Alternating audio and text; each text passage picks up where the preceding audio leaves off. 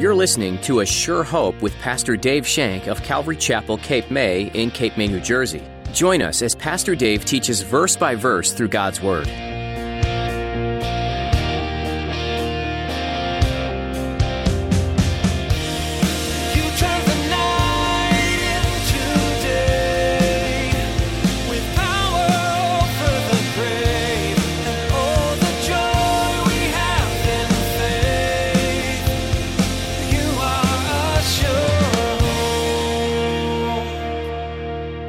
Love, joy, peace, patience, kindness, goodness, faithfulness, gentleness, self-control. So against such things there is no law. Psalm 91 verse 4. He will cover you with his pinions, and under his wings you will take refuge.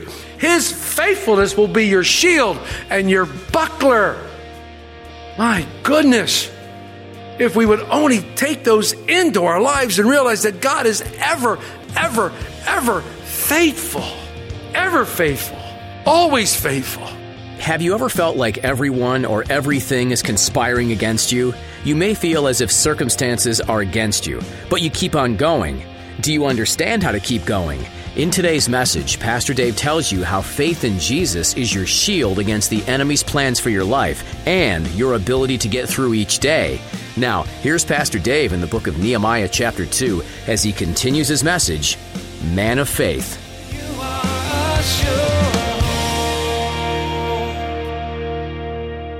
Here's what he has to say. Let's look at 5 through 8. And I said to the king, if it pleases the king, he knows how to talk to the king. Lord, live forever. And if it pleases you, I like that. And if your servant has found favor in your sight, I ask that you send me to Judah, to the city of my father's tombs, that I may rebuild it. Then the king said to me, the queen also sitting beside him, how long will your journey be, and when will you return?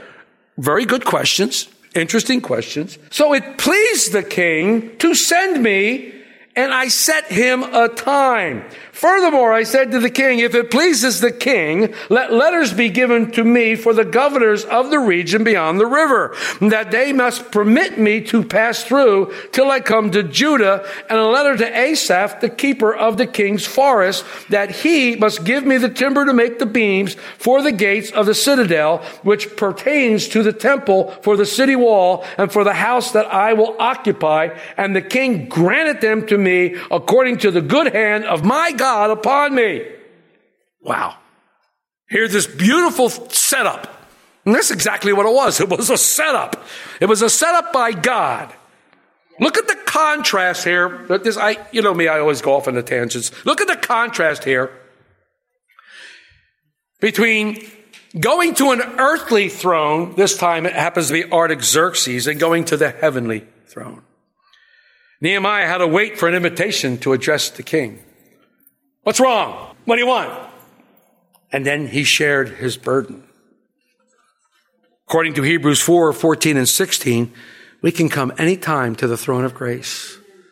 We can come anytime to the throne of grace, and he adds, boldly, and ask what we need in a time of need. There's a huge difference there. Artaxerxes saw that Nehemiah's countenance was sad, but the Lord looks upon your heart. He knows our sadness. He knows our sorrows. He feels each one of your sorrows and your pain, and he takes it personally. He knows what's going into your life right now. He knows what you're struggling with, what you're dealing with. He knows your joy. He knows your sadness. He knows your sorrows. He knows your hurts. He knows all those things that are running around in your head. And he knows that because he looks upon your heart and he sees that and he identifies with you. And he wants you to know that he loves you and he feels each one of your sadnesses. He feels each one of your sorrow. He knows that. Moses goes to the burning bush and he accuses the Lord. Have you not seen their affliction? Don't you know their sorrow and what's going on? And the Lord retort was, yes, I've seen their affliction. I've heard their cries and I know their sorrow. God knows. God knows what you're dealing with. Come to him. How wonderful that we can go to God at any time, 24/7, and lay our burdens at his feet. How wonderful. Do you do that? Do you go to him and lay your burdens at your feet? That's just too minor. No. There's nothing too small that God can't handle, and there's nothing too large that God can't handle. You have to present it to him. He's going to receive them, and then he's going to do everything according to his purpose and his will in your life.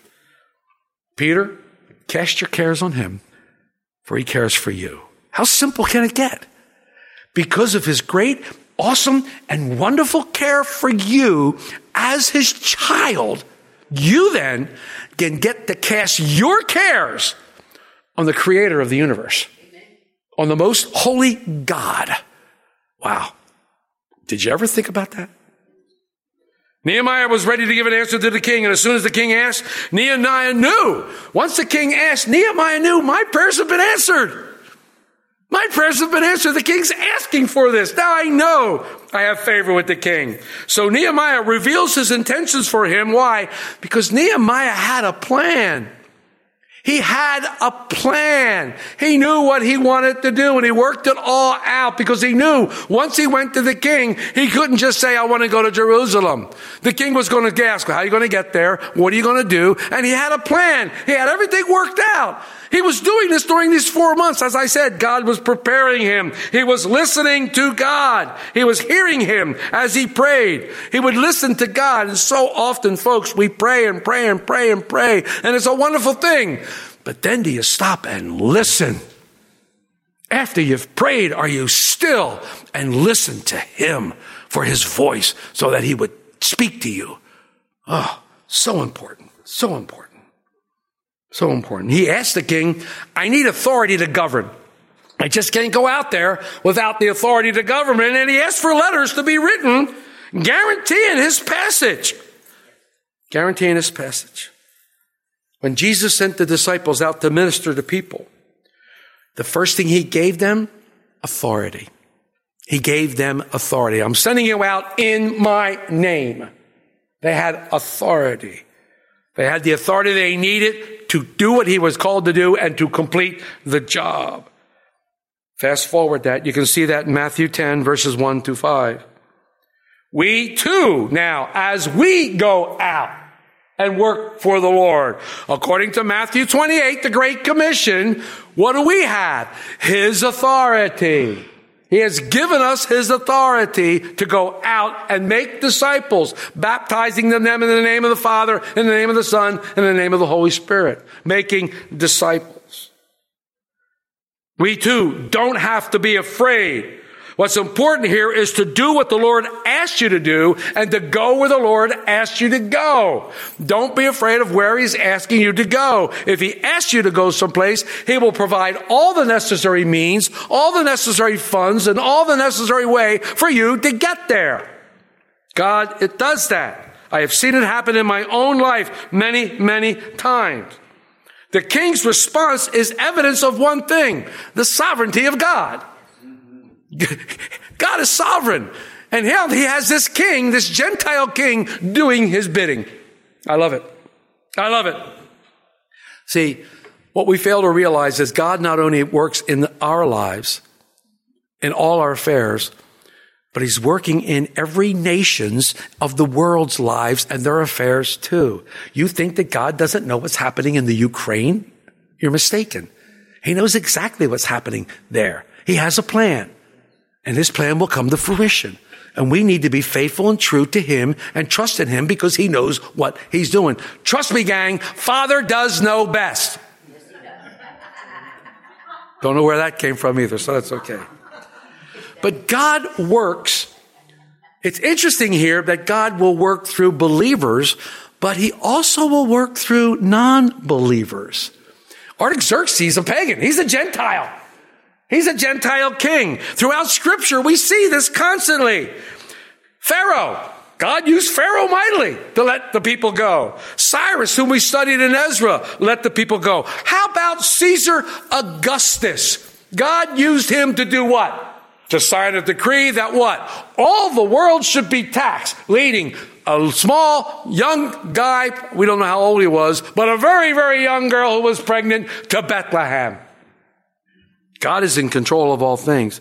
Then, of course, there were Romans in Paul's life who basically were used by God to keep the people in Jerusalem from tearing Paul apart. What did he do? Notice here, I love this. Never do you read any prophecies coming out of Nehemiah's mouth. He didn't do any signs and he didn't do any wonders. He just simply was faithful to God. Faithful to God, waiting, faithful to God in acting on what God had told him to do. He was faithful to do what the Lord had absolutely called him to do, and he was going to prepare a city, the same city that would welcome the Messiah. The same city that would welcome the Messiah we just celebrated over 3 weeks ago called Palm Sunday. Because we're going to end here in this chapter because we need to speak of Daniel's prophecy. This chapter glows for Daniel's prophecy. Remember, Nehemiah is asking for what? Letters. He's asking for letters to go forth and do this thing. And in Daniel 9, we're going to look at that. This was the day that Artaxerxes gave the commandment to Nehemiah to go to Jerusalem and oversee the building of the city. It is a significant date. Almost 100 years before this, the angel Gabriel had come to Daniel the prophet and told him the very day that the Messiah would come to earth. He told Daniel that from the time the commandment went forth to restore and rebuild Jerusalem, it would be 69 7-year periods, or 483 years until the coming of the Messiah Prince. Daniel 24 says, 77s are determined upon your people and upon the holy city to finish the transgression and to make the ends of sins and to make reconciliation for iniquity and to bring an everlasting righteousness and to seal up the vision and prophecy and to anoint the most holy. Know therefore and understand. The Lord wanted us to understand this prophecy. In Matthew 24, Jesus quotes this very prophecy. It says, he that reads it, let him understand. This is perhaps one of the absolute most important prophecies in the book. When the prophecy goes on, from the time the commandment is given to restore and rebuild Jerusalem until the coming Prince, the Messiah, shall be 77s and 62 sevens. 7 sevens and 62 sevens equals 69. The streets shall be built again. The walls, everything is going to be built up in this tumultuous time. We'll find out as we go through this book. But after 62 sevens, the Messiah is going to be cut off. He's going to be cut off, but not for himself, but for the people of the prince that shall come to destroy the city and sanctuary. This happened in AD 70 when Titus sent the Romans in there and they destroyed Jerusalem. As a result, there would be a dispersion of the people and to the end, wars and desolations as determined.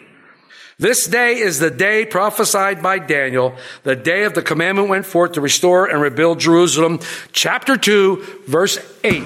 Chapter 2, verse 8, when that command went forth. Give me letters. Give me letters. It was the time of Nisan, which is early mid-March. They're assuming it's around March 14th, 445 BC. For the word of the Lord to be relied or to be applied, the Messiah would show up in 483 years. In 536, Cyrus, the king of Persia, gave the command to rebuild the temple. 69 years later, in 457, Artaxerxes gave to Ezra and a group to freedom to return to Jerusalem and worship and to set up government. And some 12 years later, in the month of Nisan, on March 15th, the year 445 CC, we just read it, Nehemiah receives a command to restore and rebuild the city walls here in chapter 2. It's hugely, hugely important. Why is this date important? 173,880 days later, to the very day, Jesus came into Jerusalem. We celebrated 3 weeks ago, called Palm Sunday. Do you see how important this little piece was? Do you see what God had set up and used Nehemiah to accomplish? Do you see how it was all set up? All I see here is the faithfulness of God. Faithfulness to his word.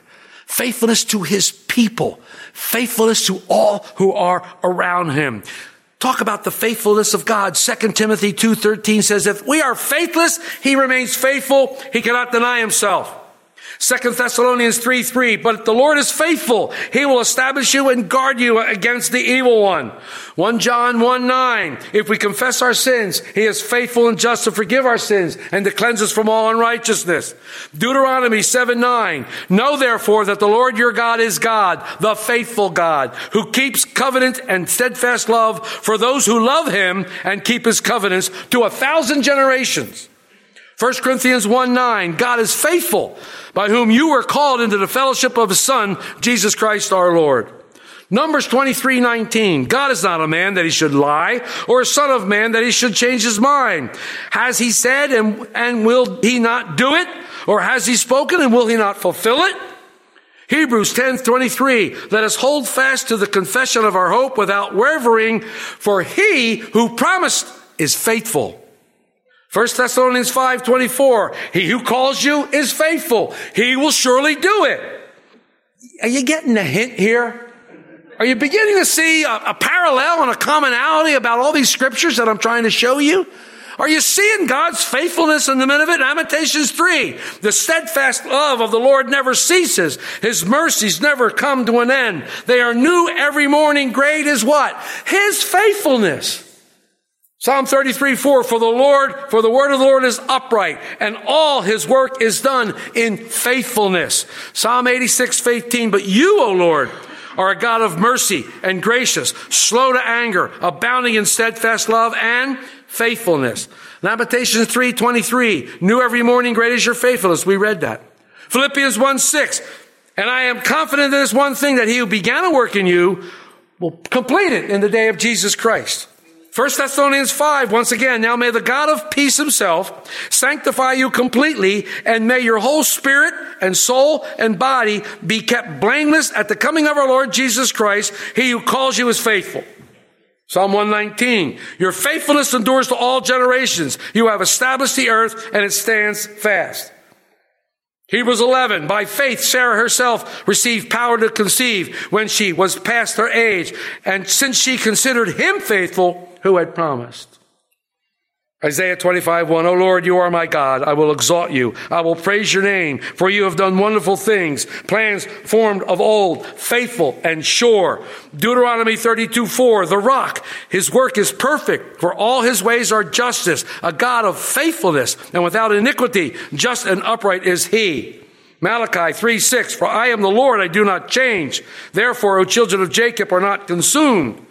Without faith, it's impossible to please God. For whoever would come near him must believe that he exists, and he rewards those who diligently seek him. Romans 3:3, what if some were unfaithful? Does their faithlessness nullify the faithfulness of God? Proverbs 28, a faithful man will abound with blessings, but whoever hastens to be rich will not go unpunished.